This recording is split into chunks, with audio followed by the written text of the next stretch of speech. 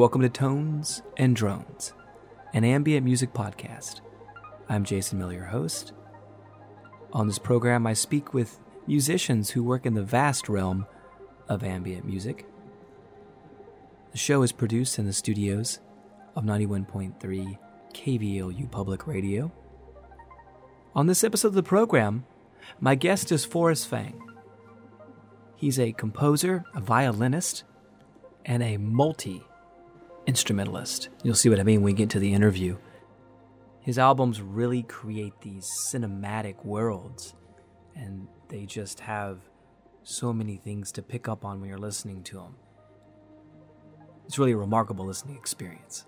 His music fascinates me because all of the different sounds that he creates using a wide variety of instruments from around the world, and they add a very unique texture to his compositions. And you can read the liner notes of some of his albums and see all the instruments he's playing, and you can just so many, you could just look them up individually and find out what they are. But the main thing is that they blend in there and they add so much to the world building musically that he creates in his compositions.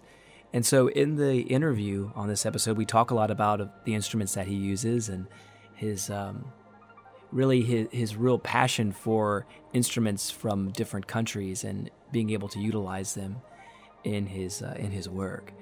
And we'll also be playing some excerpts, as we do on this program, with music from some of his albums. We began the show with the song called Glow from his album Gongland, and we'll be featuring some music from other albums throughout our conversation on this episode of Tones and Drones, which begins now with my conversation with Forrest Fang.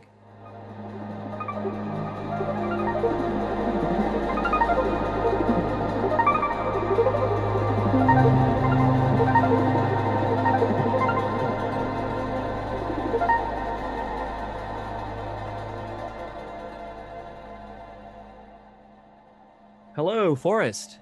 Yes. Hi, Jason. Good morning. Oh, good morning to you. Good morning to you. Good morning. So it is like good morning to the west and good afternoon to the east. That's a good way to put it. Thank you for being here. Oh, thank you for having me. I'm really glad that we were able to talk. I've been spending some time with your music in the last several days to kind of listen in deeper, and thank you for sending the specific songs to underscore things with. Sure. I thought that would be kind of like a overview of where my sound's been recently, as in maybe in the last 20 years. I guess that's relatively recent compared to the rest, but sure. Strange. Sure. Selecting the excerpts of your music like that was really helpful because it sort of, I've gone to different albums in kind of not chronological order, and so this kind of arranges it in a different order. And one of the things that from your music, that there's a couple of different things that I've gleaned from it personally that I want to kind of approach, and then anywhere else we go. But sure.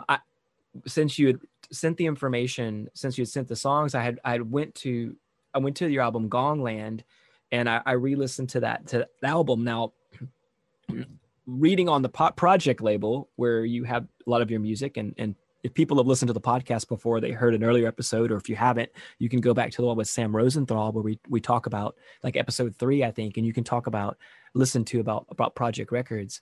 But Gongland, was that your first official release? Yes, for Project. Okay. And my musical discography actually goes back to 1980, in the days of vinyl and tape. Okay. And I did go through a number of stylistic, I don't know if I wouldn't say they're radical changes, but I'd say there was kind of an evolution going on if I look back on it.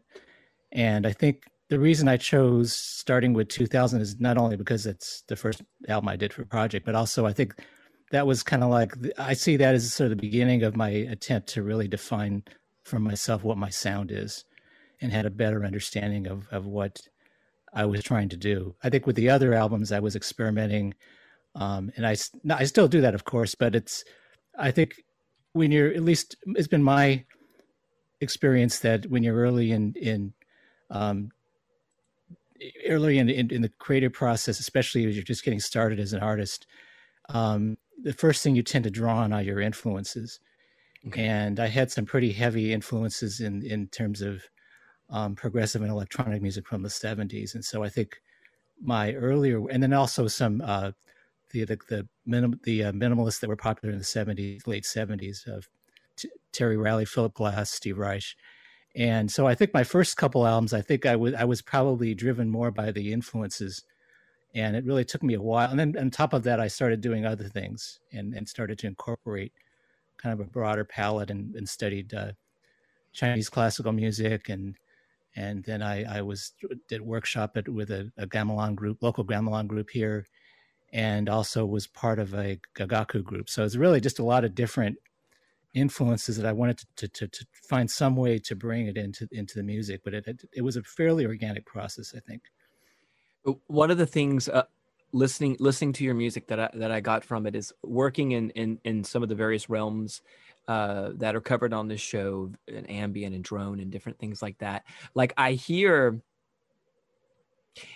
the electronics are in there supporting it, but I hear a very organic sound. I hear a lot of instruments from different cultures, and that comes through like in the arrangements very, very well. And so all those textures are there. And are you using a lot of acoustic instruments, for lack of a better word?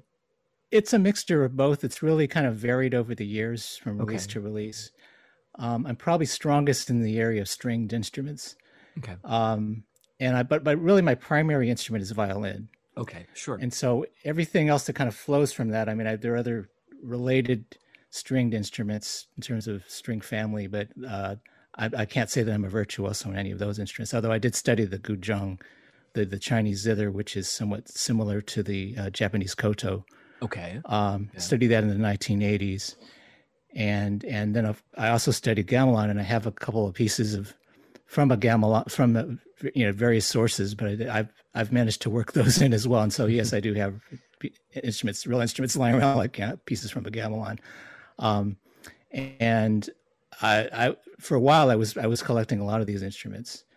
So I'd say I had one album in the early to mid 90s called Folklore, which was on the Cuneiform label. So this was before I was with Project. And I think during that time, my music was probably a little more experimental.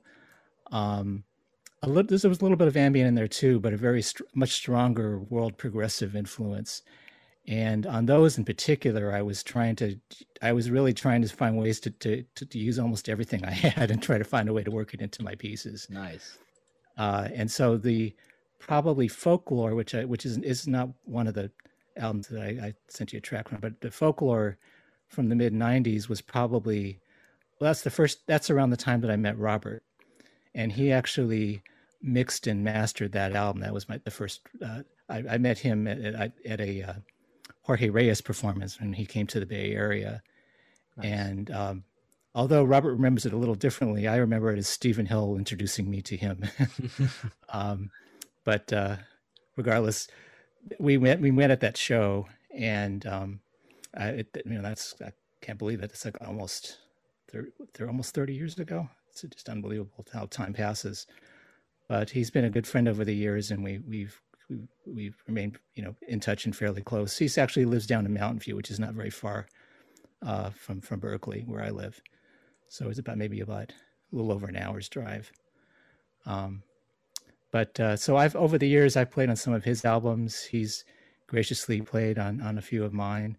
And of course, he's been doing all of my mastering because I just love his ears and his ability to really make something sound a lot better than it did to me when I was mixing it. So the mastering is a really critical stage.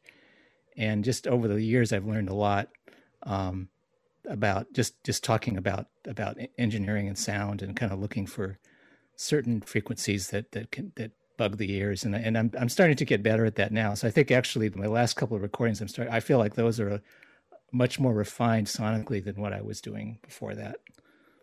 Do you record the albums like at home studios? It literally is my bedroom. Okay, It's a bedroom cool. studio. Um, and I've got I have pretty decent microphones. I've been using them since the mid '90s. Um, I used to be recording. Well, I should probably back up a little bit. At the very beginning, when I was the time of my first album, when I was at school at a university in Washington University at St. Louis, I had access to a 4-track electronic music studio, which was fantabulous. I mean, I had these huge 3M 4-track machines that were like 4 or 5 feet tall. Well, I guess about 4 feet tall, and I think what was it, like 2-inch tape or something, and these Otari 2-track machines that were just fantastic. And I was that was the period I started experimenting with tape delays. And first 2 albums, I was very fortunate to have recorded those in a pretty great circumstances in terms of quality of equipment and so on. And then once I got out of school, then I kind of joined the DIY scene, having to kind of make do with the resources that we had. I did have I bought a 4-track recorder, and I was able to, I kind of squeezed my budget a little bit and bought a reel-to-reel instead of a Porta-Studio. And what that enabled me to do was to overdub in a way that didn't just make the whole thing sound unlistenable through all the hiss and everything. And I had like a DBX unit, and I was bouncing tracks, and I did that for a number of years, until I went actually through four albums. I want to say 4 or 5 albums. It was right around 1992 when I went digital, and I bought I blew 4,000 at that time. That was a lot of money. Blew 4,000 on an ADAT. Oh, sure. And kind of went digital. And so Folklore was the first album I recorded using that digital equipment, and it got better microphones, and just I wanted it to sound more professional all around. I think with the limited abilities I had at that time in terms of my technical abilities, I think it sounds like it's a pretty decent album, considering that a lot of it was recorded acoustically, and I was doing track bouncing. I don't know if I would do it the same way today. I stuck with the ADAT for a number of years, through the Gongland album. That was still being recorded on an ADAT, and then what happened is in 2008, 2009, I went the laptop route because my ADAT caught fire. It just completely went kaput. Okay, wow. Yeah, those things were finicky sometime. We used those in radio for a while for longer programs. We were using those, the ADATs, because we were using the mini discs, but like we could get longer cuts on the mini disc before they had the mini disc long play. And so, yeah, I remember those ADATs, and they could be kind of finicky sometime, and they kind of wore down too. Absolutely, yes. And it didn't help that it was in the middle of a heat wave, and so the temperature was probably a little too warm in my place at the time that this all happened, and it was not salvageable. And so at that time I didn't have the resources to buy a new one. Or actually, at that time I just decided, what the heck, I'll see what this whole thing is about using a laptop. I was very reluctant to go that route, and up to that point I'd been using nothing but outboard gear for the most part. And I'm glad I took that initial step. I mean, it took me a couple of years to get really used to that world, and I think my understanding was on a fairly basic level for a couple of years. So like the Phantoms album, I used at least compared to where I feel like I am now, I was using fairly primitive means to record. I was using the program Acid, which is not particularly well suited for this type of thing, and I was doing a lot of stacking in software programs based on the outputs from. I mean, it was a very messy process what I did, and it created some interesting results, but it was somewhat unforgiving and not terribly flexible in terms of once I did a submix, I was kind of stuck with it, at least under the way that I was working.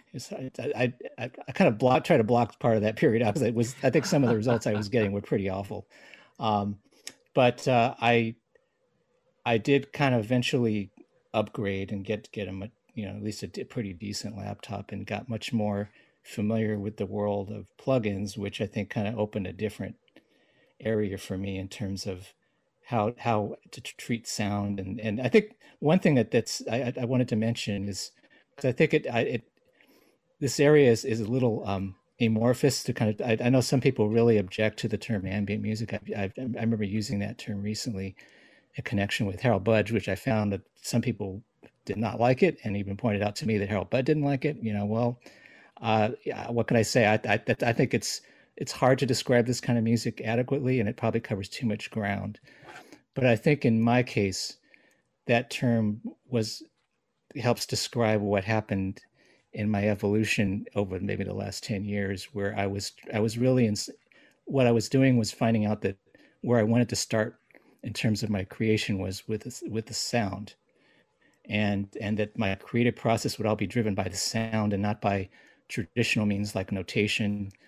And because I should back up. I had formal study with composition. So yeah, I was in college. Yeah, thank you. Because I was gonna ask about that being primarily, your main instrument being a violin. I was gonna wonder, Right. Did you study the classical works and the classical style and method? Right. So I was very Composition. familiar, from playing, from studying the violin. I could read, of course, read music. And when I was in college, I was studying with a teacher, Roland Jordan, who was from the 12-tone school. Okay. And so that was kind of interesting, because I was having to basically learn all about tone rows, and just kind of like puzzle games to me, where you would, part of the name of the game was to use up all 12 notes of the octave before you used another note again. It was all these very odd sort of rules.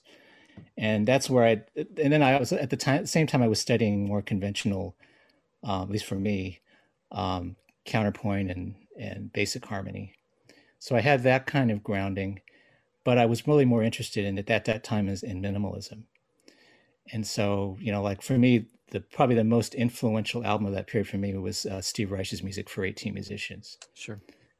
And probably a close second would be Brian Eno's music for airports. So those two albums, and then maybe third, I'd say some of the albums of the band Jade Warrior, because I felt that they were a progressive band on Island Records most of their existence, and they had a series of concept albums which really appealed to me. These suites that would one piece would blend into another, and I wanted to try some of that out on my own pieces.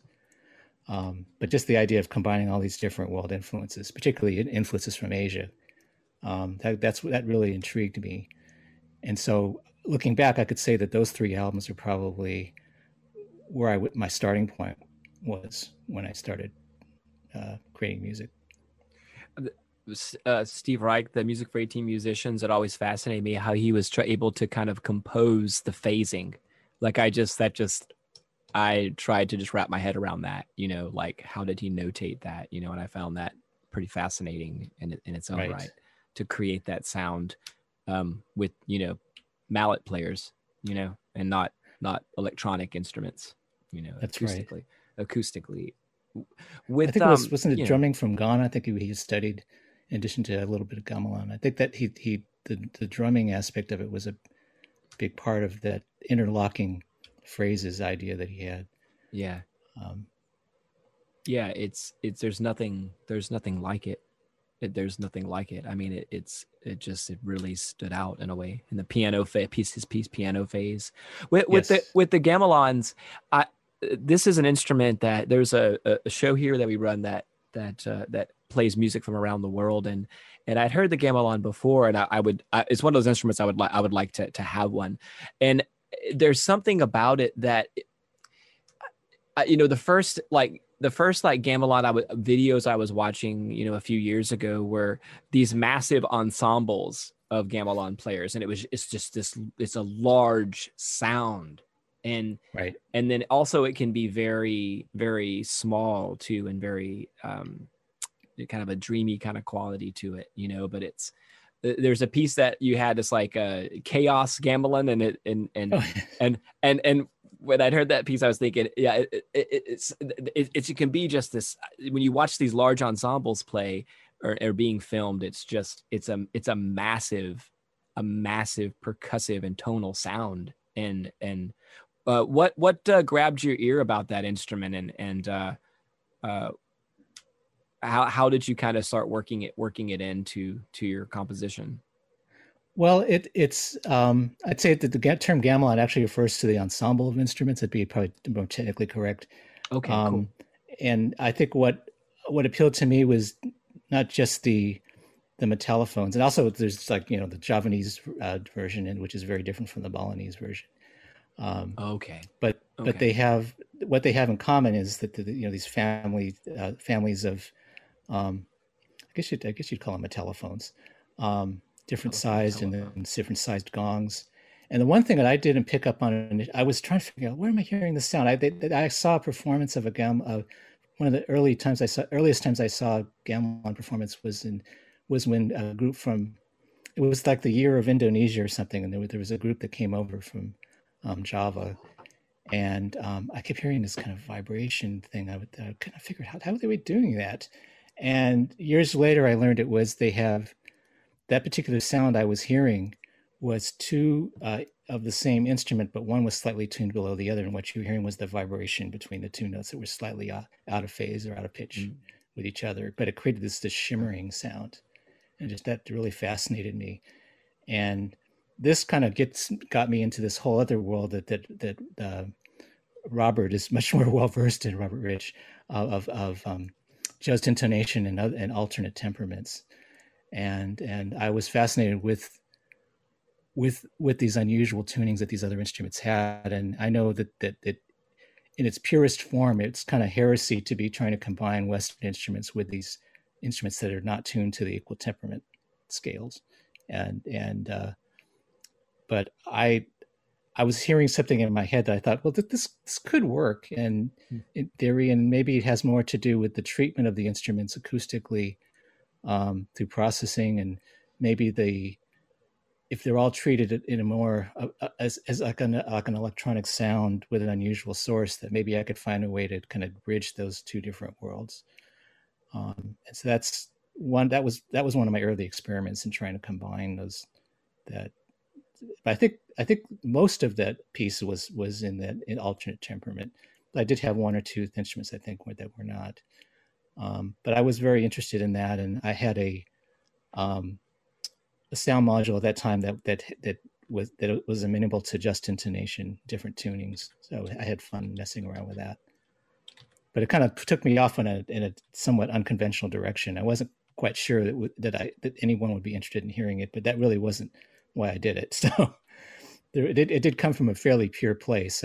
Before then I should back up a little bit. I had a very experimental album I did in 1997, which was my second album for Cuneiform Records. It was a great label, by the way, but it's more, that label is more progressive experimental.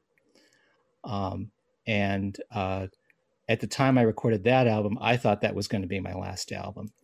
And that's kind of like the way I treated that album. It had all kinds of really outside stuff in it. It was not quite as in the area of accessibility as Folklore, which is the previous one. So this one was called The Blind Messenger. And so it had a different kind of audience than some of my other things.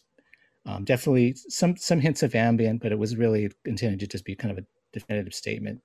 And then the years following after that, I kind of got a little burnt out between my work and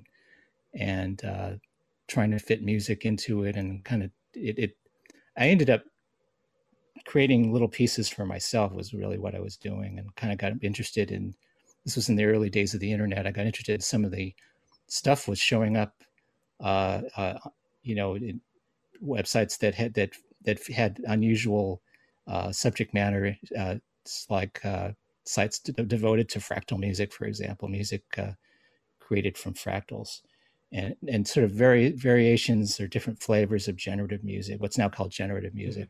Right.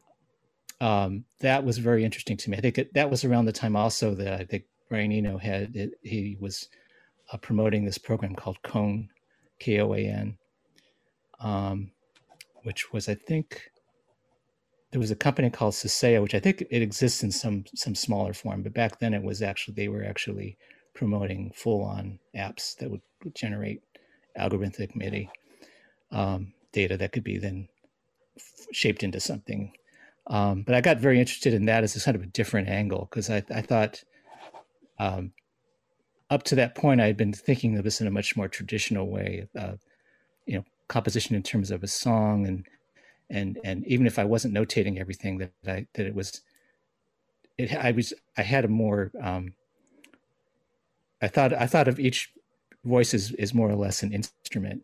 And then what I realized from kind of working more with these kind of generative processes and incorporating them in, that there was a whole other world I was missing. There's this whole world of texture and variations of texture. And so that, I'd say for the last 20 years, I've been much more deeply involved in trying to understand that aspect in particular. And not that I don't do the other things, that I occasionally bring in melody and so on, but I think it helps kind of center a lot of my work, so they start to have more of a voice and a sound, and then I can kind of build on that. And sometimes I will add a more conventional melody on top. Sometimes I won't. That makes sense. No, it does make sense, because the music that works in these different realms is usually composed in different ways from the standard notation type of way to do it, and so I was curious about your approach to that. So no, it does. And now, and I guess your method has changed a bit from when you were like, bouncing tracks and recording things onto reel-to-reel or to ADAT, versus when now you have or you're using software now where you have, in the DAWs, you have, as many tracks as your computer can hold before it just, completely, goes away. I mean, and so I know, and so I've gone. It's tempting. It's tempting, and I've gone through a weird process myself where I was utilizing all those different tracks, and then I realized that my songs just needed, like, honestly, just like 1 or 2 or 3 tracks, and then there's the idea of just recording into a recorder and then putting it on the computer. Just record it to some type of, we've got all these great little digital recorders now, and kind of capture the moment. But are you layering things? What was the kind of a compositional approach, I guess you could say, from, like, say 2000 on, when you started to kind of explore this textural aspect of layering your sound? Well, I probably had, because I had fewer channels to work with when I was track bouncing. I'd say that Gongland probably has a more open feel to it. I left more space, and I probably at that time had less control over what I was doing. So it was really much more about capturing the good results. The times when I actually came up with something really interesting, and making sure that I preserved that before I forgot what it was that I did. Right. Later, I think, like, I'd say more recent, well, it's really been a gradual process. I'd say that I do have this tendency to layer quite a bit. Although that said, usually what I end up doing is kind of a subtractive thing, more like sculpture, where I start to peel away the layers, and sometimes the contrast between how much I peel away and not peel away create little holes for me to create little sections where there's a little variation or some other development over the change. So that can become sort of like the shift in texture, so it doesn't just sound like one big monochromatic drone. But I like the idea of having a bunch of different things going on at different rates, so that you don't just hear like the one finger melody or the one finger drone. That to me is more interesting, to have a lot of things going on, as long as you can keep it somewhat muted and not in the face of the listener. Plus, I use a lot of plugins, so that is a big part of. And the way that I do it is very idiosyncratic, and so I don't use the same effects chains on different. Each track has a completely different effects chain, because what I'm trying to do is to create a room within a room kind of thing, and there may be like one little sound I want to be about 8 feet away, and then maybe I want another sound that's that's a little bit toward the back and it's a little bit to the left, and I wouldn't do that just with reverb. I'd be doing it with a lot of other kind of effects, and it's usually trial and error. but that's part of for me, that's part of the messy, fun part of the process. The part that's less fun is the part towards the end when you realize you're close to a piece, but it's not quite ready yet, and you're not sure what's wrong with the piece. But I always like that initial phase where you're just messing around. I think what Brian Eno calls playing with paints. I really like that phase, because just anything goes. You just try anything. It doesn't work, you don't save it. If the thing works, you don't. Yeah, that's right. If it doesn't, yeah, I know. Nobody has to know. Nobody has to know. That's right. And nobody has to know. You put it in, take it out, and the compositions can lend themselves to doing that.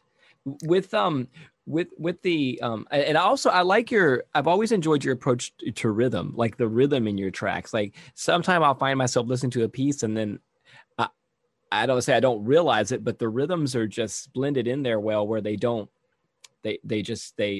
it well with everything like that. And you realize that there's drones going on, but you also have like a rhythmic feel going in there, and like the different unique tones that you use to the rhythms that generate the rhythms, I guess is what I would say.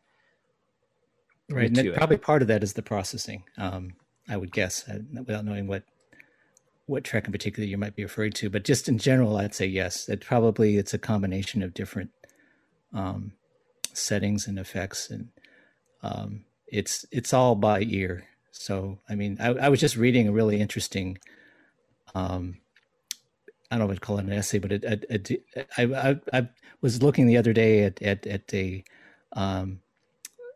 little write-up that Raichu Sakamoto did, talking about this unusual project he was working on. It's an art box, and the way that he describes sound, I thought this is exactly what I like about the creative process, is the idea of developing a sound. Now he takes it in a different direction, so I can't say that that our approaches are the same, but I like the idea that here's somebody who's classically trained, who, although he does do the conventional thing, in terms of his soundtrack work for sure, and a lot of his earlier work, but you notice in his more recent work, it's a little more abstract and has more of an improvisational quality, which to me is consistent with that idea that he's really more after the sound, the creation of the sound, and in his case, he's talking about the idea of the incomplete gesture. My approach is probably a little more to fill it out, but with the idea of returning to a piece a number of times before I've concluded that this actually works as a piece. So that it's not uncommon for me to go back to a piece I completed months ago and to just start subtracting from it and seeing if I can come up with something that was more interesting than what I came up with initially. And usually that's part of when I get to the point where I'm nearing tracks, I always think in terms of albums and overall collections of individual pieces and how they're going to sound as one unit. And I may go back and rework an earlier piece that sounds too much like something that I did 2 or 3 months later and try to give it a different direction, things like that. Okay. Yeah. The aspect of minimalism as being able to subtract from it. When the your albums, they to me, I hear like there's some like world building in there to me, like we use the word soundscapes, but there's world building and there's like a cinematic elements that come to mind. And I wanted to ask you a bit about what are some of your influences. I mean, I've been listening to a lot to Ancient Machines. I've been listening to Ancient Machines, and also the Book of Wanderers and Gongland and Letters to, when we were talking back and forth, Music from the Farthest Stars was one that I'd been listening to for a while. What are some influences to these worlds that you build? I mean, I really hear like you're creating this landscape, this universe, and what are some of the things that influence you to create the albums? I mean, you can anyone that you'd like to talk about specifically. I mean, of those records of Ancient Machines or Letters to the Farthest Star, Book of Wanderers, any one of those that would come to mind that might talk a little bit about the world you're trying to build, the planet, sure. Or however you could say it. Well, in a way, I think of it as like a a palette of sounds. So, for example, with let's say the piece that the 3-piece suite, sounds like I'm saying 3-piece suite, but the 3-piece suite, the Celestial Diver, Okay, sure. off of Ancient Machines. Right. That was directly inspired by an earlier piece I heard in the late 70s by an Italian minimalist named Piero Milesi. Okay. Who also coincidentally was on, I think that album at the time was on Cherry Red when it came out on vinyl, but then Cuneiform reissued it on CD years later. And I just loved the way he integrated an instrument I wouldn't have associated with minimalism, the harpsichord, Sure. into kind of this hypnotic thing that takes up the better part of side one. And this was my homage to him. So there's a harpsichord sound in there, but I've got some very odd things going on around it, and it's doing a minimalist thing, but in an unusual way. I didn't want to just simply repeat what he did, of course. But that was an example where I thought, well, why not try to do something? Because I thought, I haven't really completely left the world of minimalism. Why not, for that piece, I thought, why not try to do something minimalist, but using my current palette?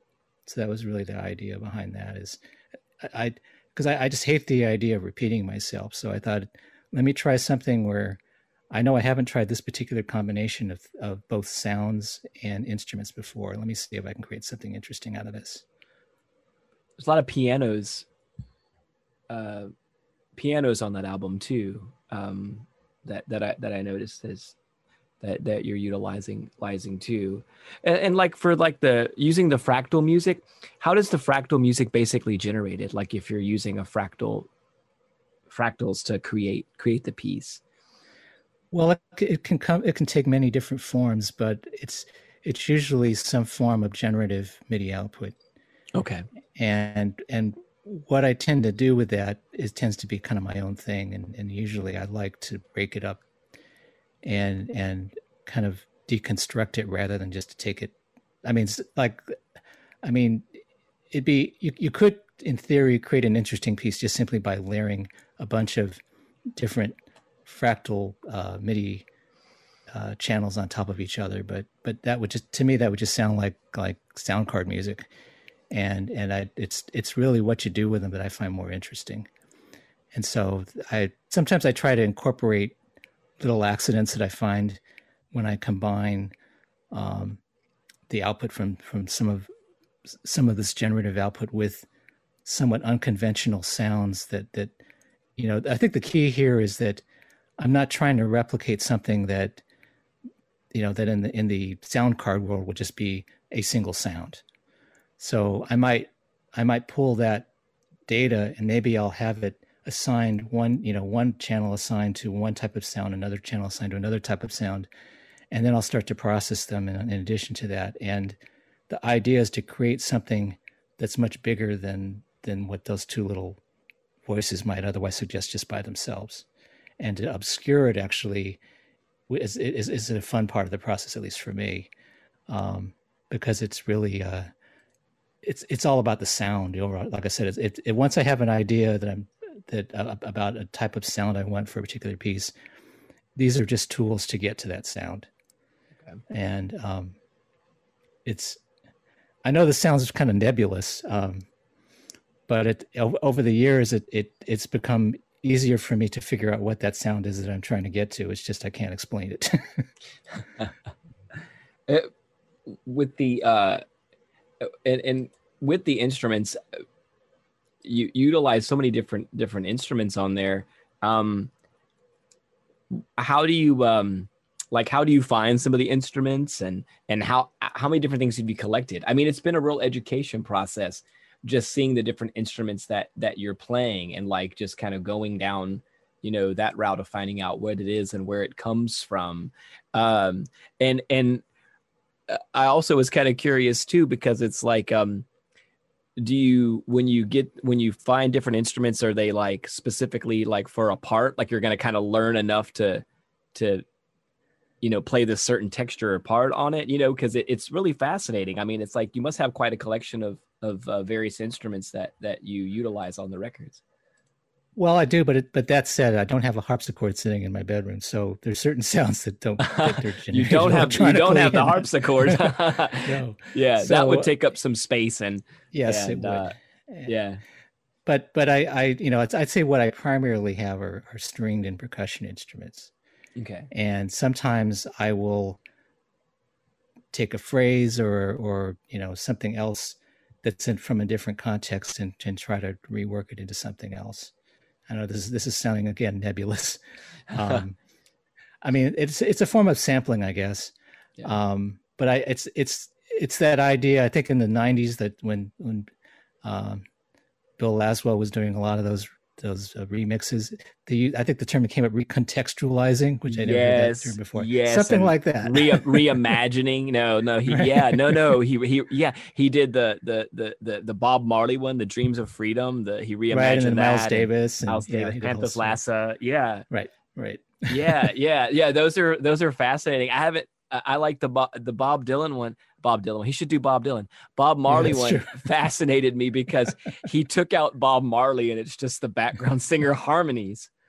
And I Right. remember that and just thinking, wow. I mean, yeah, there's a very reimagined state to it. I guess maybe Bill Laswell didn't like the term, like remix. So I guess he'd feel like reimagining is Right. a So different I'd way say to that think the about it. key here is in using one of these unconventional ways to work in an otherwise, well, I would say normal, but an acoustic instrument. I don't necessarily want to just bring it in like I'd be playing something like a little Western line over the top of it. Sometimes I do that. I do that a lot with the violin, but if it's an unusual instrument to begin with, I might want to do something different. That was my thinking, is that I don't feel, especially since my technique is not on the set nearly at the same level on these other instruments, to bring them in with really for more of a little bit of color or a little bit of something a little different is really more what I'm after, and not trying to actually say, hey, I can play this too, because that's not the point of bringing it in. It's more of a texture. So I mean, what I've done over the last two albums, and I probably continue to do this if I do more albums, is to not have like a laundry list of all the things that I'm playing. I just think that kind of gets a little distracting. It's really more about the sounds. Yeah. And I actually like the idea of having a little mystery in there anyway. So What is that sound? Yeah. What is that? What's making that sound? Yeah. I mean, no, I understand that, because I mean, I've seen string instruments from Turkey and percussion instruments that are from various places in Asia, and I was I like researching different instruments, and I just or like, is it easier are there places that you're able to find the instruments like on the West Coast, like different shops and places that have instruments that you can get access to some of these instruments that are string instruments from Europe or Asia? Or well, in the past tense, I mean, I had found a place in what I think is now a very different, probably more congested area of San Francisco that used to be the Mission District. There was a very modest shop down there that called Mboko that specialized in instruments from Asia, and I remember getting a number of things there. A tingklik, which is a bamboo gamelan from Bali. There was a place in Berkeley that was actually it was kind of sad. They were selling off a gamelan individual pieces because nobody was interested in buying the whole thing. It's a whole set, and I bought two pieces out of the set because I thought I should at least have two instruments that are in tune with each other. And I've used them off and on over the years. I did recently have them kind of restored. I'd have to say that they were significantly restored by this very talented gamelan builder and composer, Daniel Schmidt, who himself, he's still active, and he teaches as well. And he spent over a year working on basically replacing key parts of these pieces from a Javanese gamelan, which I would have no way of knowing who or where to go for these things, much less somebody who would be able to do the very thing that he did. Very special. And I really hope to work that in somehow into my current work. That these I actually he restored 2 pieces, and then he had another piece that he thought I might be interested in, and I picked that up too. And that one's a really funky instrument that much more folksy, with almost like these look like little oil, or I don't know what they are. They're like shaped like old metal cans for resonators below the resonate as resonators. But the cool thing about it is it has a great low register. So I got to figure out how I'm going to work that all in. But this kind of stuff really, it keeps me going. I really am interested in these types of sounds, and it ultimately even it's the sort of thing where I want to. Should I say I kind of gone off track of what you originally were asking me, but it's the idea. I am kind of limited by space, I have to say. So, my wife's very understanding, but to a point. So I have to make sure that there's no space for her and for us to just basically get around. And so some of my instruments are actually in storage now. I keep kind of a core set out here that tend to be the ones that show up on my albums. Yeah, for a while. I know what you mean. Space is definitely something to consider with instruments, no matter what. Yeah, one that I think is still available. I see it occasionally appearing on eBay.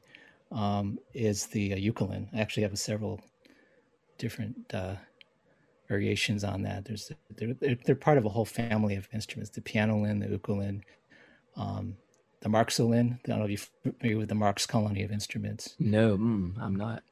This was like in the 1920s, 1930s, 1940s, and the Marxo chime colony, and they have some of these instruments they're all kind of related to the contemporary zither. I even have a really odd shaped instrument, what's called a simplified violin, that I've used on 1 or 2 albums. That's the body is in the shape of a triangle, like it's a balalaika. Right. And the strings have no bridge. They actually go straight out to the end piece. It's the strangest looking thing I've ever seen. And I've been lucky that none of the strings have broken over the years, because I wouldn't know how to replace them. Yeah, that's the thing. Yeah. And then I have an instrument I've used a lot over the years, a banderia, which I found at a garage sale for $7 when I lived in San Francisco. That's kind of has a bright dulcimer-like sound. I don't use it in a conventional way, though. It's supposed to be played more like a mandola, and I tune the individual strings to different notes just to give some texture. Yeah, I was going to ask about that. Do you research a little bit of the technique of the instrument, or just try to approach it how you want to generate sound from it, like as far as tuning and technique? A little of both. I have to admit, some instruments I have sort of stumped me. I have a Don Bao from Vietnam, and that one has really stumped me. I would like to play it the conventional way, but I would really have to study that one, because getting the harmonic to ring, and at the same time, there's like a little chord. There's a little lever on the side that's almost like an acoustic whammy bar, and I can never quite get that in sync with the tone, with the harmonics. Very hard to get that going, for me at least. But it has a different sort of flavor to it. It's almost like a monochord sound. Yeah, most of my stuff tends to be the stringed instrument variety. I have to say I probably haven't been collecting as many of these over the last 10, 15 years. Most of these acquisitions were in the 90s. Okay. There's also another Vietnamese instrument. I don't know what the name of it is, but it's I'm just going to kind of describe it as it is, but it's the one that's kind of it's kind of xylophone-like. It's wooden. Oh, right. I know exactly what you're talking about. And it has kind of a curve, like a rack. Yes, yeah. Exactly. I don't remember the name of it. I need to kind of research it, but I've seen ensembles that had multiple instruments in it, and they have those in there too, and they have a really cool sound. I have a very tiny version of that, but it hasn't made it to any record yet. Yeah, there was a period there where I was going kind of nuts with it. I also have a from the early '90s when I was friends with some very talented Tibetan folk singers who appeared on some of my earlier albums. I have a danbao. I'm sorry, a damyan, which is a Tibetan lute, and that's made it on maybe one or two albums. That one's also very hard to play because the tuning is somewhat backwards in my head. It's hard to. It's somewhat similar in sound to a shamisen, but the strings are gut, and but it very long neck.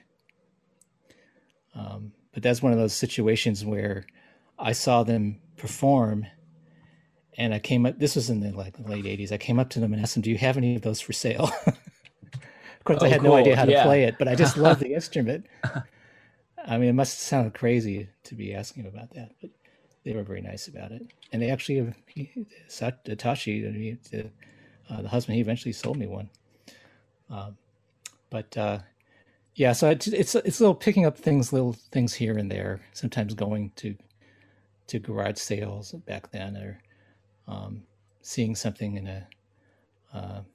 And some of these are in the unlikeliest places. I mean, there was in the '90s, there was a store that was, they did have a kind of a mixture of world goods, but a lot of it was stuff you could almost, it was, to me, most of the stuff was somewhat touristy and maybe more akin to like something you'd see at Pier 1 Imports, maybe just slightly higher quality.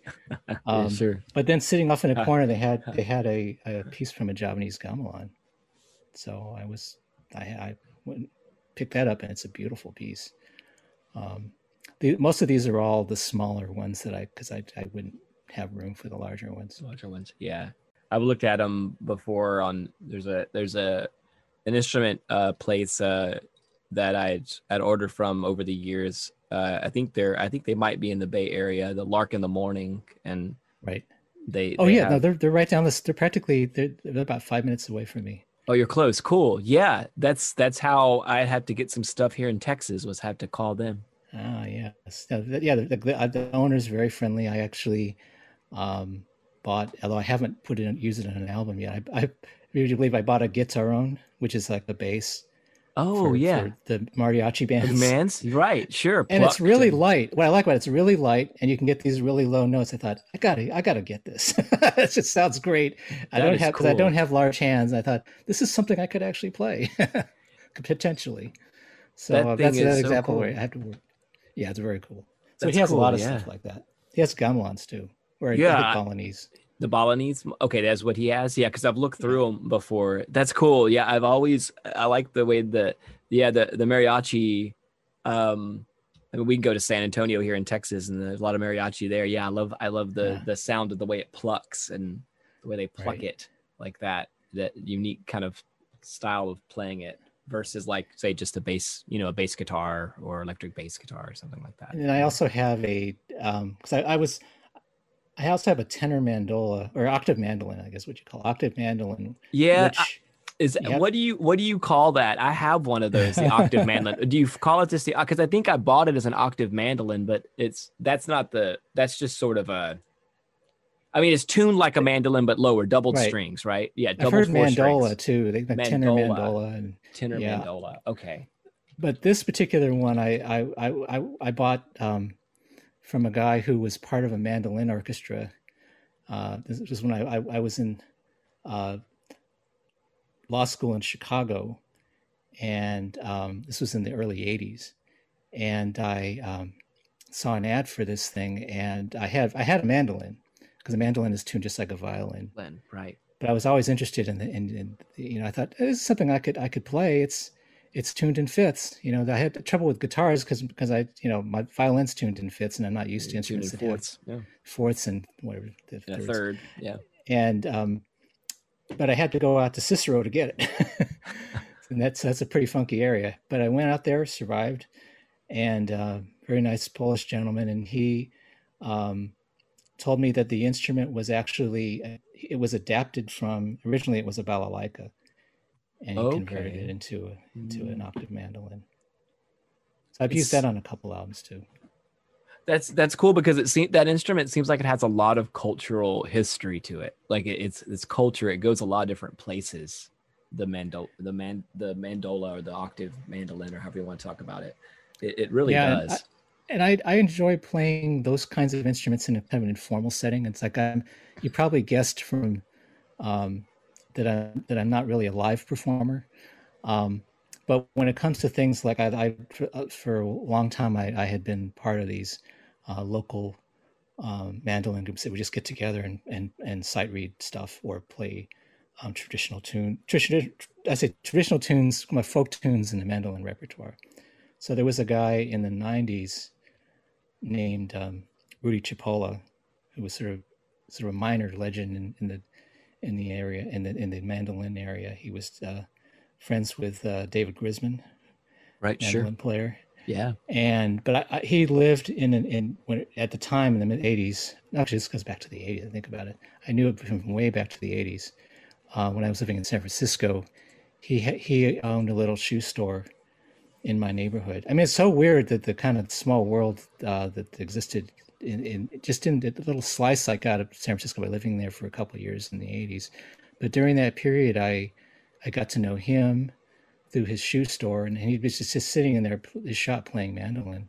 That's how I met him. And he was already in his 90s or late 80s, early 90s when I met him. And then also in that neighborhood was David Harrington of Kronos Quartet. He had his office there. The Kronos Quartet, yes. Yeah, and I met him also just sort of flukily.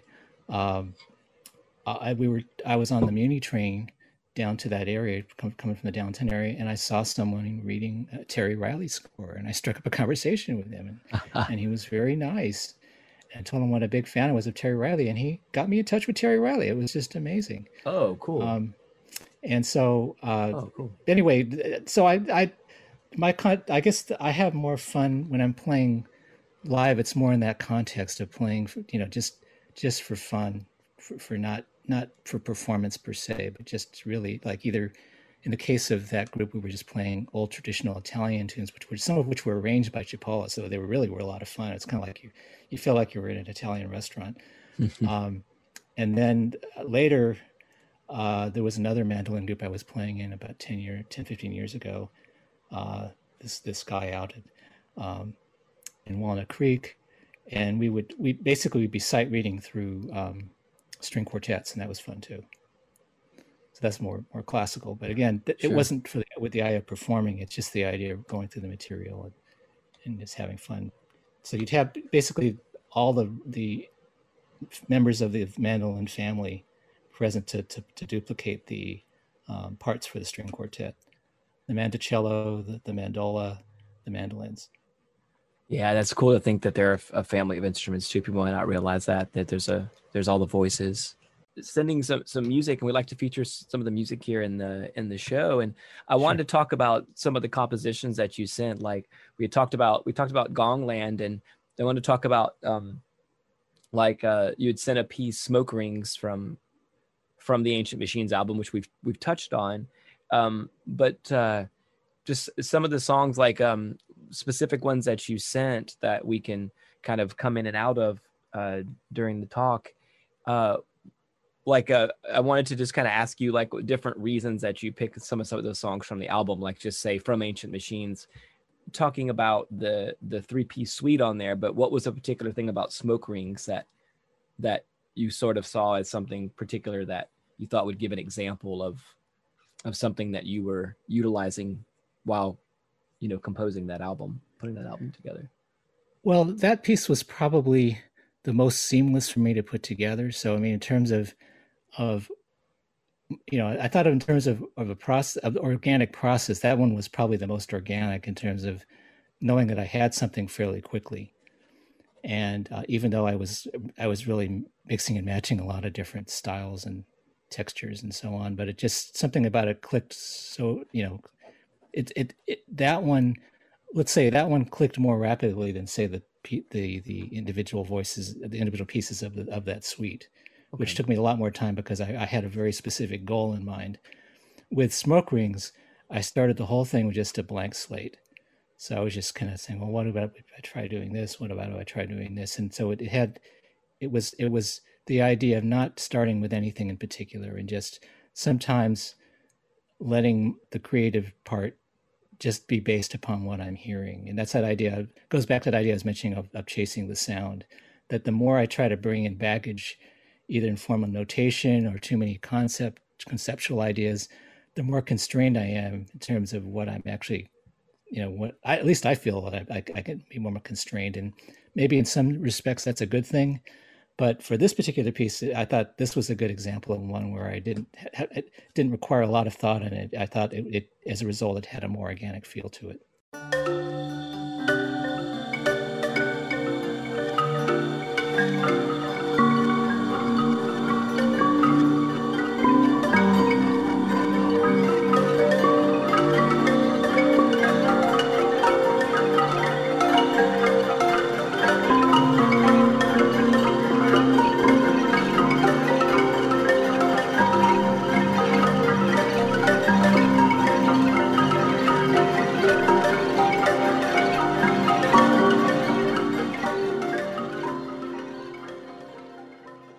Moving into Letters to the Farthest Star, which and I was, when I was reading on the Bandcamp page, I was reading on one of the instruments and said that there's like the albums have a narrative that you're evoking, but not necessarily have to explain that narrative because people are going to listen to it and they're going to journey where they do. But what is that idea of a certain narrative that you like to string together throughout your albums? Like just say Letters to the Farthest Star, for example, are those things that you have that in your mind as you're composing at a specific story narrative that goes with it? Well, for Letters to the Farthest Star, I think my frame of reference initially was the concept concept albums that Jade Warrior did for Island Records in the 70s. Okay. So there's these continuous side-long suites, and that in those days it was LPs. So just each suite would continue out. You'd have two extended pieces per album. So they like the Floating World, and probably the two that influenced my thinking the most would be Kites and Waves. And I thought those two really help. They without sounding too cliche, they basically took you somewhere, and that somewhere could have been not completely defined, but it was really more of a took you somewhere in the sense of moods. And so the moods themselves could be open to interpretation. So I like the idea of not having something that's so literal that if you don't quite understand what it is, then you don't get it. And the more open-ended it is, I think the idea I had behind Unreachable Lands as a suite was I was trying to describe something that I myself wasn't sure I had a full ability to do through music. Of course, parts of it would be left for the listener to fill in, but it that way I didn't feel like that it was program music. I didn't want people to feel like they needed to anticipate a certain thing or expect a certain thing. It had to be malleable enough that it would fit an overall arc. So the suite kind of comes at the beginning of the album, and then it's kind of like a suite within a larger framework. It's kind of like a meta thing, where then I have a much larger arc beyond the 20-minute suite arc that also tries to create a succession of different moods.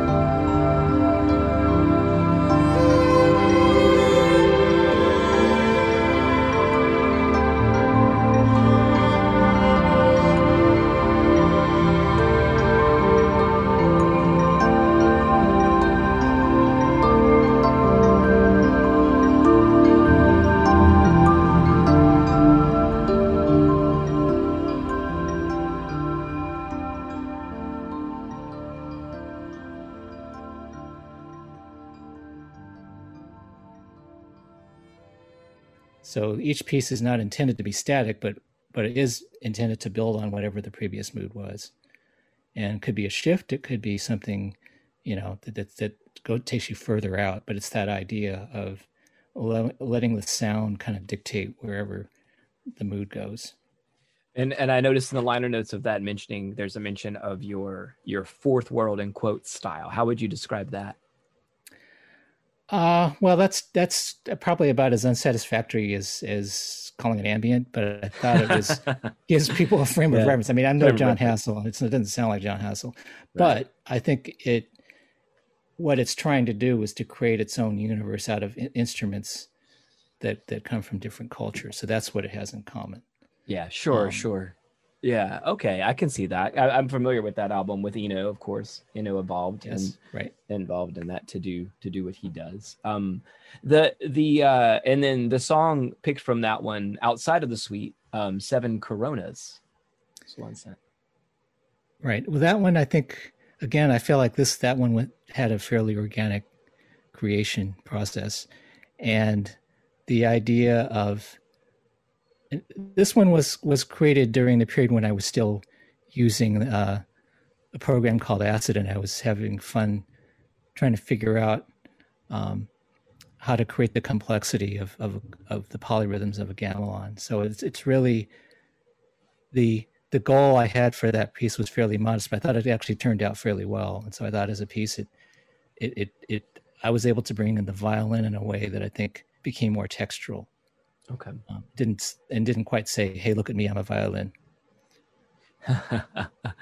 Yeah, no, that's I know what you mean by that. I was just listening to this group on it was one of the KEXP, I guess, the NPR concerts, the public radio station concerts, and it was this Iranian group, like kind of rock bandish group, and the violin was playing a very high type drone piece over everything, and you really had to listen for it because they had a guitar and a bass and a drum kit and a synthesizer, and the violin was powerfully textural, and it was just sitting up on top there with effects on it, and it almost made you think, what is the violin player doing? But then when you listened in there, you heard that on top, and again, it was, like you said, it wasn't. That was just a good way to put it. It wasn't screaming violin. It was a very textural layer over everything, literally kind of higher and over what was going on in the rest of the group. Yeah, in a way, I feel like I have an advantage in that, it's kind of like radio versus TV. Live performance, you have a chance to kind of survey the land and figure out what sound's coming from where, although you might be wrong, but you have a chance to at least try to do that. With a recording, it's just, you don't know. And so that's to me that the artist has a little more leeway to kind of, show the sleight of hand and sort of create little textures where they can't figure out where it's coming from. Yeah. And that's part of the mystery. I mean, I actually enjoy listening to albums where I find myself saying, what is that sound? I can't figure out what that sound is. And as long as it's a pleasant sound and not an unpleasant sound, I think it works. Yeah, I understand that. No, the mystery is part of it. And on Letters to the Farthest Star 2, if you, I just mention right now, if you go to projectrecords.bandcamp.com and project is PROJEKT, no C, it's a K. On you have some of the songs that have they have the ambient remix, and that's kind of a place that you're able to really is that remixing those like that was a place that you were able to really pull things in and out to be able to create something different from the songs. And that was an experiment. I had some fun really just collapsing some of those pieces and taking elements and manipulating them and just taking them away from their context to create something new. They were more like seeds of something else that I could create. Okay, that was because when I was listening to those, I was like, okay, well, this is really showing something going on where there's things that you're moving around, and they're the same parts, but they're being shifted, and that was really I like how you offered those on there, though. I think it gives a great I don't know if I say remix, but reimagining maybe might be the word. Right. I mean, I should probably also add that I have another, although it's not, there are only a couple albums in this vein, but maybe only two, in fact. But I had a side project called Sans Serif. Yes. Which is more of a pure sound, at parts drone based, but the idea behind that project was it's very minimal, and it's really more about manipulation of sound, to the point where you're not sure what it is, but really taking that to an extreme. So it's really, although extreme is probably not the right word to use, but it's a little more what's the term, austere in its approach. And so I had one album that came out on the label Hypnos. There's Secret Sounds label back in 2008, which is probably pretty hard to find these days. That was actually my only CDR, and that one was called Tones for Lamont, as in Lamont Young. And the idea behind that album was to take one single source of sound and create 7 or 8 different pieces out of that same source of sound. So that was really purely conceptual. Okay. And each piece had a very different personality to it because of the treatments. Then another album I did a couple of years after that, and I think it's the only one that's on Project. It's 2012, called Unbound. And that one kind of continues that concept of the treatment, but I kind of broadened my palette a little bit so that I wasn't just limited to the one source. That was just kind of a conceptual thing. But it was the same idea, taking one little tiny bit of something, a sample, and on a very microscopic level, and trying to manipulate that into a standalone piece. So those two out, that's really the sole purpose of that project for me. With those two, no pun intended. Yeah, those two albums for the Sans Serif, under the Sans Serif name, is they're really more about experiments. I didn't want people to get confused and say, "Hey, this doesn't sound anything like a Forrest Fang album," which it doesn't. I've only done 2 of those. So. Yeah. Okay. But it gave, the moniker able to give you that area to be able to explore that. What are some of your favorite instruments and electronics to generate your drones with? What are some things that you like? Oh, I don't know if I really have a favorite. Traditionally I was using, way back in the days of the dinosaurs, I was using a Korg MS-20. Okay, sure.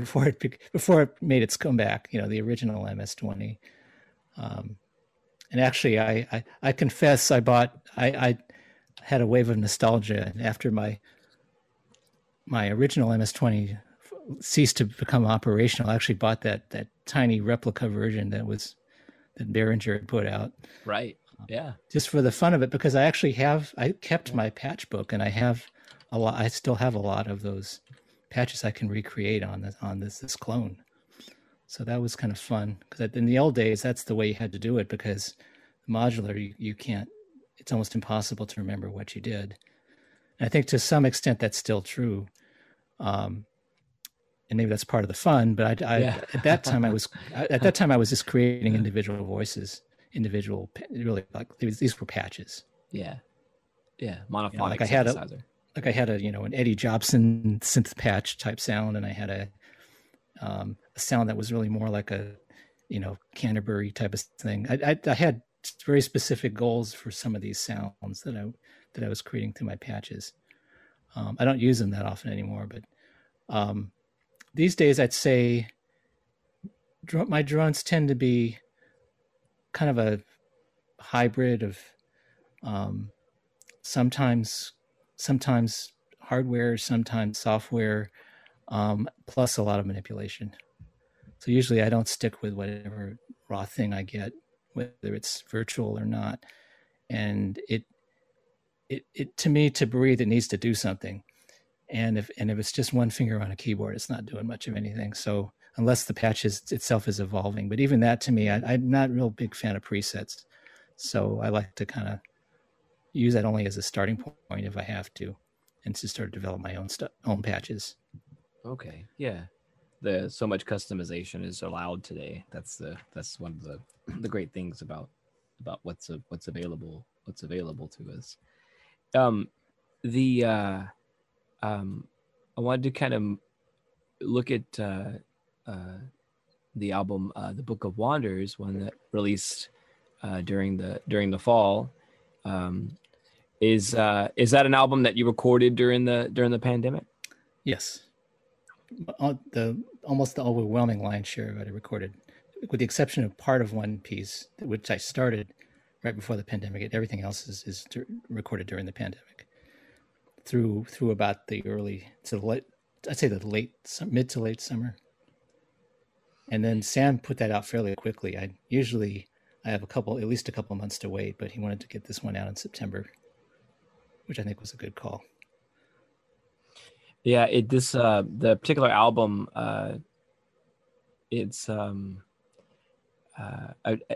what was some of your intentions for it? I mean, it does have a,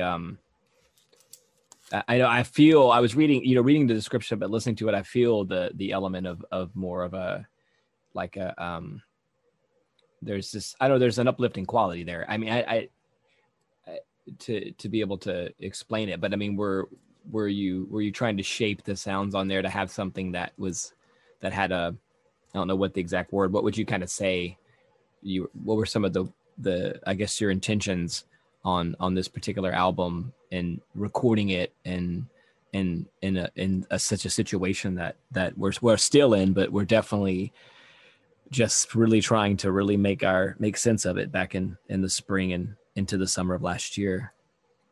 Well, I'd say about one or two pieces in, because usually it takes me a while to formulate a coherent concept behind an album. And this one, I was about one or two pieces in, and then I really thought that what I was after, and this was really more from identifying it in my own processes, is that what I wanted to hear in my own, kind of organic self is something that to me represented, for a better word, is an alternate utopia, or maybe alternate utopias. And so this was to me, creating these pieces was a form of escape during that time. Yeah. Mental escape. And I know that may sound a little cliche, but that was kind of the original idea I had behind it. And so I did want to leave, of course, that open to interpretation. So the idea of wandering, I think, that was actually one of the first pieces I completed. And I thought that actually would create a good theme. Song of the Wanderer. Yeah. Song of the Wanderers.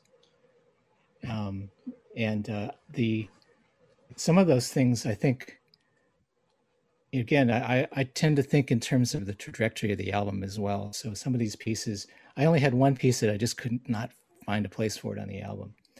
But the other ones seem to fall in fairly well. But they all have that quality, I think, like you're describing. It's an emotional quality. It's a little bit looking forward type of quality, and it's aspirational. I mean, that's kind of how I felt that it was. I didn't want to be too overt about it because it just sounds too cliche, but that's certainly how I was feeling when I was recording it. I thought this is something that there's no sense in having people feel worse about things during a pandemic. That's certainly not what they want to listen to. Yeah. And it's certainly not what I wanted to listen to. So ultimately, I'm probably my harshest critic. So I would start with that. If it was something that I thought was pleasing to me, then I thought, well, this might work for people that listen to my music. And that's the way I work. I usually don't try to fit things into concepts. I kind of let the process start up. And if I identify something that seems to be working, then I try to figure out, well, what is it about the other pieces that is complementary to these pieces I finished? There's so many different moods that can be worked with, and I like a lot of people that listen to these various styles. I think they expect a wide range of moods. I mean, it's over the years listening to ambient music, I don't always expect something to just be quiet or relaxing. I like when it goes a lot of different places, but it has the aspect to have that relaxing or aspirational feel to it. Those albums can be done, and I think that's one of the brilliant things about it. And the album's beautiful, and thanks.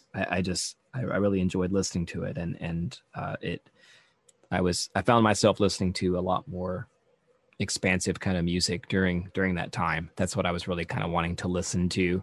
And I usually always go back to jazz too all the time, but jazz and listening to a lot of more soundscape type albums and various world music, as that's kind of where I was going to. I wasn't really wanting to listen to anything else, any pop or any rock or anything. Just for whatever reason, I just wanted something that was, a little bit more involved, I guess. I think one thing I haven't mentioned it. I'd sort of another thread that runs through my albums, and I don't know how important this is to anyone else, but for me, track sequencing is a big part and sometimes at the end of after having recorded all these pieces, I agonize over the track sequence, which sounds silly. But like, for example, that first piece on the album, An Atom on a Long Chain, I kept going back and forth on that piece because I kept thinking, this piece calls too much attention to itself. I better put it in the middle. I thought, oh no, then I'm burying it, And I thought then I ultimately just decided there's really no way to disguise what this piece is. It kind of just is. Yeah. And I ought to be more confident about its ability to hold its own. So I'll put it at the front. I thought this is really an album opener and it doesn't fit any of the other places. So that kind of limited me somewhat. I just thought, is this going to sound too much like Hey, I'm Me, because my pieces don't generally kind of start off with a bang. And I think that piece is sort of a little more forward than the other ones. There's certainly a lot more going on in that piece than some of the other pieces. That's the thing too. Well, I mean, I'm also from the school of like things that are an album that they follow into a sequence, and sometimes whenever they're generated on like one of the digital platforms, something like that, they lose that because they play them out of order. So it's no, I understand what you mean by that. And do you or some of your pieces, do you have to edit your pieces into individual compositions sometimes and to have different tracks, or mostly are they composed as they are, if that makes sense, to be able to the flow of your album?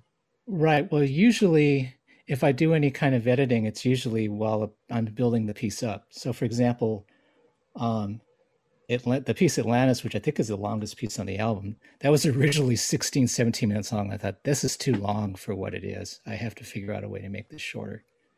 And that was about midway through the recording process that I realized that I'm going to lose people's attention spans if I have this thing going on too long.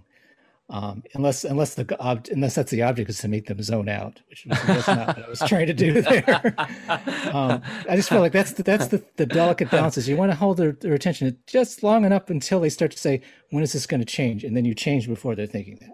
Oh, okay. Okay. That's the goal. Okay.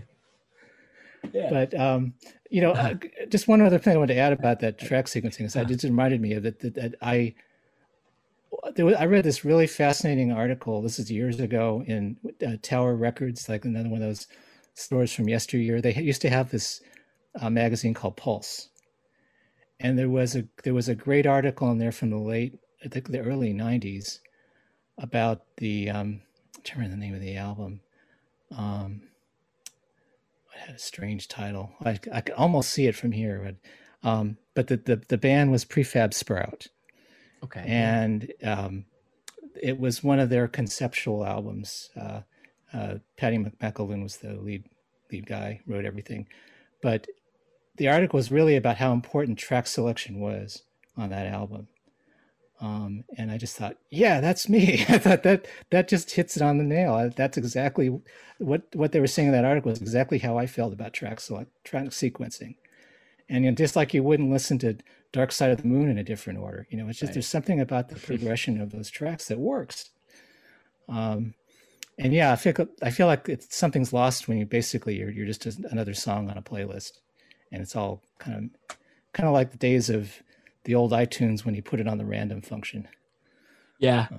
Not the same. Not the same. Not the same also. Yeah. Especially it always would get me when a track would abruptly end because it was like morphed into the track that came after it. And so It's like you're like, oh, Oh, or you're like that abruptly ended, or like a live jazz recording where like it would upcut the audience because it flowed into the next part where the audience quiets down a little bit, and then the next song, Right. and that was always hectic for radio too, because you'd have to put a fade out on there because you didn't want it to have that abrupt ending like that. Oh, that's just like, oh my gosh, yeah. And I mean, I feel, and this is probably a very retro reference for your listeners. I don't know, but probably the first time I came across that idea of the segueing was on the early Moody Blues albums, because every track would segue into another. And I kept thinking, how would you to cue up a song? Because it's like you'd be hearing the end of the previous song, and then they start the next one. I thought that must have been a nightmare for programmers. Yeah. Oh, I know. I know, just like movie chapters on like DVDs when they put them in chapters, that was like kind of abrupt for me sometimes because it would just like jump into that and jump into the next one and stuff. But yeah, I know, like, I know what you mean, the Moody Blues albums, and they would and then there's notorious albums. There's several albums, as notorious is the right word, but there's several albums that they don't have a 2-second click in there, or something. Like it goes from one track to the next. Like they morph, they morph together. Those Bill Laswell albums are like that. We talked about the Reimagining albums. They're like that. They flow right into the next song. So if you if you randomize them, they're going to keep upcutting every single thing that it did before it goes into the next track.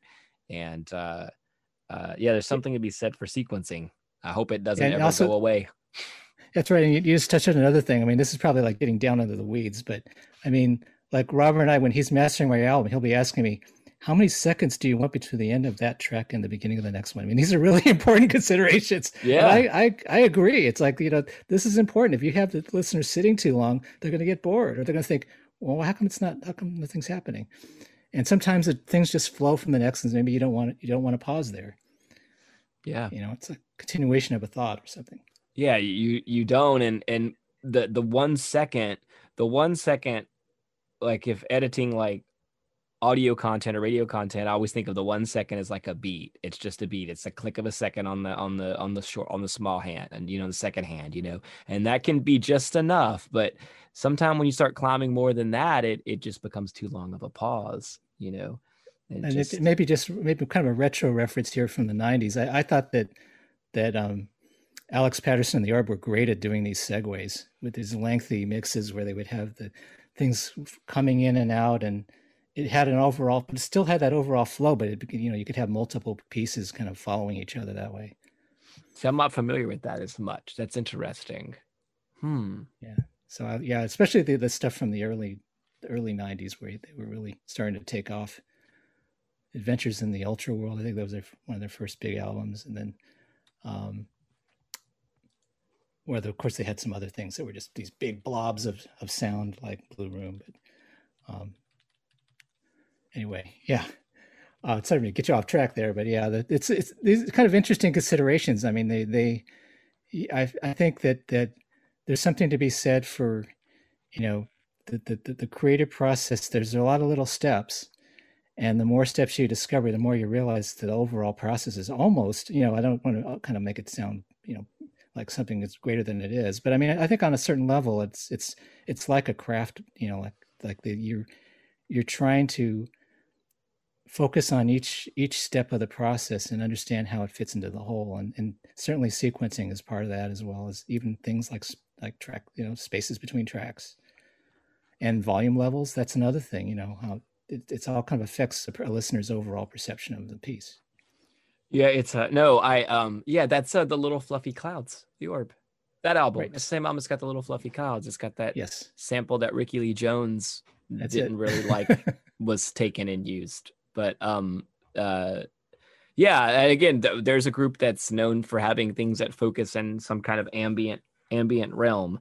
That word though, for us, it's like, it's like doing this podcast and having the artist come here on there. It's like there has to be a word. When we had put together the name Tones and Drones, it was trying to stay away from ambient and just saying, well, a lot of this music, it has different tonalities in it, and it has most of it has some type of droning in there. And so that was kind of my goal, was to come up with not using ambient, but at the same time, ambient seems like it's a I mean, in my opinion, like electronic music probably has the most subgenres. Like it just seems like it has the vast most subgenres. And ambient is a pretty big term on its own, but it's still there's a lot of music within that that's very uncategorizable. Or I don't, there was a word that like iTunes used to use, and that might have been that unclassifiable or something. And like I would look at my music that I put in there, and I was like, well, I have a lot of music that's unclassifiable. I guess that's a good thing, maybe. Right. Oh no, I think it is. I think it is. I mean, it's broad. And now I think there's also the kind of the old school versus new school argument. You know, where people say, you know, that stuff from the '90s, that's not really real ambient. That's not music for airports, or it's not even on land. Mm-hmm. You know, or you know, should ambient have beats? Should it not have beats? You know, all those different debates. Yeah. But then the orb brings in ambient, like ambient house, ambient techno with beats, you know? Right. So there's that, right? Right. You know? And I think ultimately, I guess the way I feel about it is ultimately what ties them all together is the love of texture. It's just a degree. They're more questions of degrees. Yeah. Yeah. Yeah, no, and yeah, the textural aspect, and there's also like there's space in the music too. There's some type of space that's represented in there, something, an atmospheric like quality, space. The virtual space, yeah, an atmospheric and virtual space quality that's there, and it doesn't have to, and it also seems too that a lot of the music doesn't, the compositional aspect of it doesn't have to follow a form. And I think when you had mentioned earlier where like it gave you a way to be able to compose, and there's not necessarily any of the structure. I mean, that's something that seems to be present too a lot. There is it doesn't have a form necessarily. Yeah, I mean, the thing I have to be careful about that though, in terms of how I use it, because I have to say that, you know, having that formal background does help. So I feel like there's definitely a fine line out there, and I don't know what that line is between improvising and noodling. Mm-hmm. But I think that what I try to do is I may start with a noodle, but by the time it's over, it's just something more structured. More structured to it. And okay. but the raw material comes from somewhere else. So I mean, maybe a good example would be some of the like there've been some recent recordings by John Hassel where he's basically taken little bits and pieces from live performances and recontextualized them. But he's done it in a pretty radical way. I think it's very different from what Bill Laswell has been doing, and kind of turned it into his own thing. And it really is kind of like stands on its own as a new creation. I think that's the really testimony to him. But that I feel like that's kind of a interesting area. But I don't know. What? Just a thought. Well, no, thank you. Cause I mean, yeah, exactly. Yeah. Noodling and improvisation turns into something. I mean, there's a jazz quality to improvisation that is utilized. I found in ambient music where it's like, you know, it's like you're building this line, you know, you're constructing this line, and maybe in ambient music, you have the ability to edit that line, whereas a jazz musician, the line is flowing and it flows through, and an ambient artist can do that or not. But yeah, it's just the nature of that term is something that I'm kind of trying to reevaluate, I think, myself. Well, actually, you know, think about with jazz, just to pick up on that, you know, Tio Macero certainly as a producer, I mean, the way he worked with Miles' material, especially on like in a silent way, he literally did construct a structure out of a lot of those improvisations. Yeah. So like with I think it was the title track, the beginning and the ending are essentially the same performance. And he basically tacked on about a minute or two of that to the end to give it like a little symmetry. But there's quite a bit of manipulation. I mean, especially when you hear the complete, the box sets of the complete recordings, you can start to hear, well, that's what they sound like when they were jamming. Mm-hmm. This is very different from what got released, you know, and so there was something that happened between that process to turn it into something more structured. Yeah, and think how much that what his work was doing influenced music after that, like him literally with a razor cutting and splicing those recordings. Yeah, and listening to those box sets, I remember there's like different bits that I like wowed it, and then released these. Like there were certain songs I was like, wow, these were great jams, but Right. again, it was being reconstructed. It was being put into something else. It was being, spliced, and the bits were taken in and out. So um I wanted to on this show, we've kind of get into it where we kind of closing out. I Sure. just like to talk about what are some of the things that that you feel personally whenever you're creating your music, and what are some things that you like to offer to your audience and have them kind of to glean from your music. You mean in terms of how they're to receive it or perceive it, or? Yeah, for them to receive it or perceive it, and I also like to ask it as far as like, you in the process of creating it personally when you're making the music. So sort of like your internal reaction to it, and then what you kind of put out there, and hope that the audience picks up. And if they don't, they'll pick up something of their own. But because it's the music is it's very affecting, and I just was kind of wondering some of your thoughts on that. Well, in a way, I think that the process of creating it, I almost have to be in two different simultaneous states of mind. One is kind of like the more emotional side, which is being very responsive to the sound and the changes in the sound, and that could affect a lot of the decisions I make during that creation. Yeah. But then, second of all, is the more detached analytical side, which comes in and tries to deconstruct what I've just created and say, well, that doesn't quite work, or that little part needs to be a little bit longer. And one of the things that I try to do, and it also, I feel like this works much better in a home studio situation where I can kind of come back and forth, go back and forth with a piece and return to it days later with kind of a fresh pair of ears, is to, that second part is usually a more protracted process. So let's say I've got like this great first take of something, and it's got a germ of an idea, but it still sounds like a germ. I'll just let it sit for a while and come back to it and see if I hear anything differently, and maybe try a few things, see if that works to either add or subtract. And it's one of those trial and error processes, but usually it's hard to have both of those processes going at the same time. Because I kind of, when I'm actually doing the actual creating, I kind of like to just let my mind go completely blank and just focus on the sounds that I like to hear that are pleasing to me, but also wanting to try new things. So that's why I have this feeling like, I really don't want to be repeating myself. I'm not trying to crank out any hits or anything. So it's just more about, what is it that I haven't tried, or is there some different angle I can try on this to see if it'll sound a little more interesting. And but it of course, creating, you fall back into old habits. So usually it's kind of like a push-pull thing. So that kind of, I think, summarizes, that's kind of how I would describe my creative process. Kind of throwing things up against the wall, moving them around, and then coming back and revisiting them with a more critical eye. As far as how they're to be perceived, that's I feel like that process is a bit removed from me. But what I try to do is set up as many conditions that are kind of amenable to the listener hearing it in its purest form in terms of what I'm intended.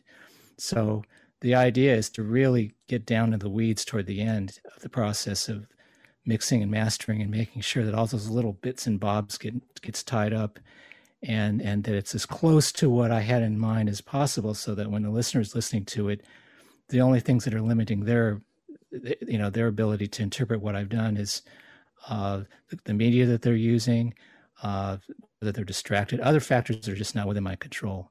But I would say that for optimal, I would feel that optimally they would probably get most out of the music if they had headphones and if they were listening in a quiet setting. But of course, everybody's different. So I mean, I wouldn't want them to think that there's an expectation I would have about how they would listen to it. If they'd rather have it as background, even, I mean, that's fine with me too. It is after all something that's more textural. Yeah. Okay. Yeah. No. No. I understand. Yeah, it's true. You don't know the setting.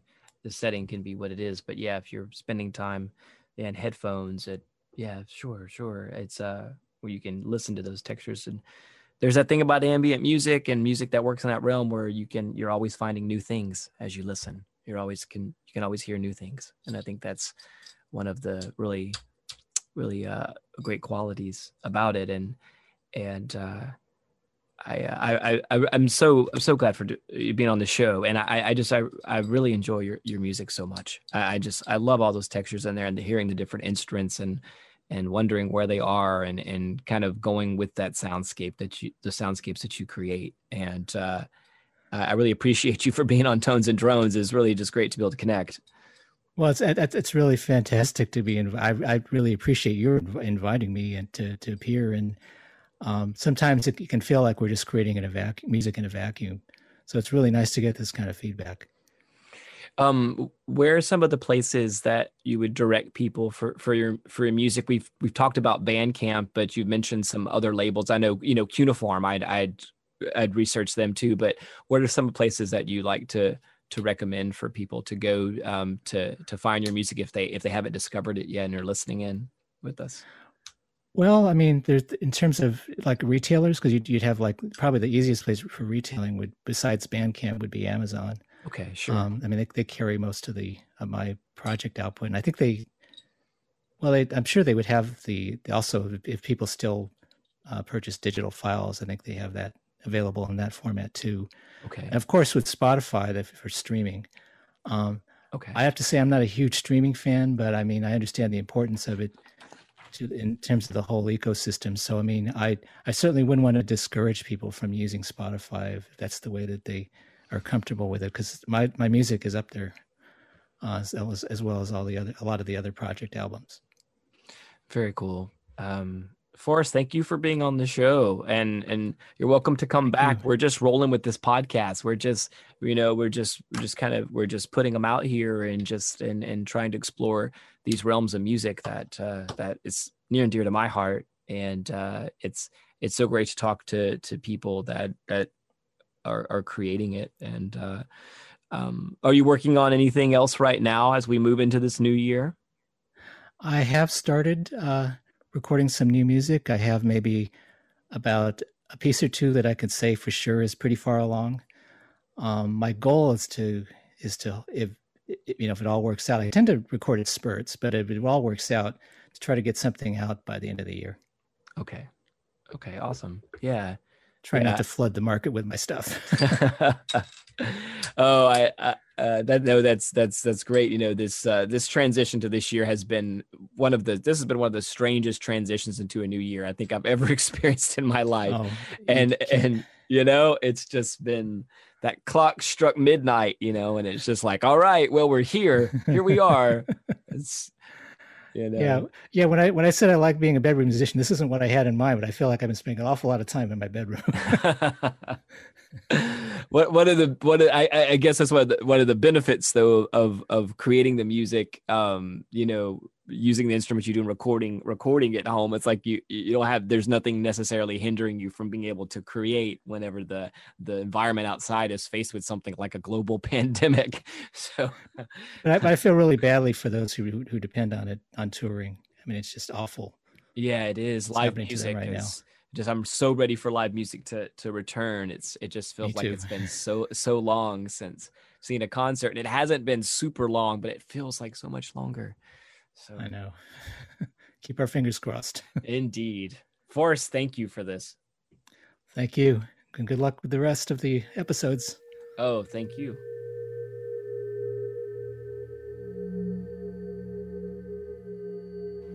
Honored to have Forrest Fang on the program, and we played music from his albums Gongland, Letters to the Farthest Star, and Ancient Machines. And you can find his music at projectrecords.bandcamp.com. That's PROJEKT records.bandcamp.com. And also, remember, Tones and Drones is produced in the studios of 91.3 FM KVLU. You can find out more about the station and stream the station at kvlu.org. Closing this episode with Forrest Fang's composition, Song of the Wanderer. I'm Jason Miller, your host. Until our next episode, may music bring you peace and joy.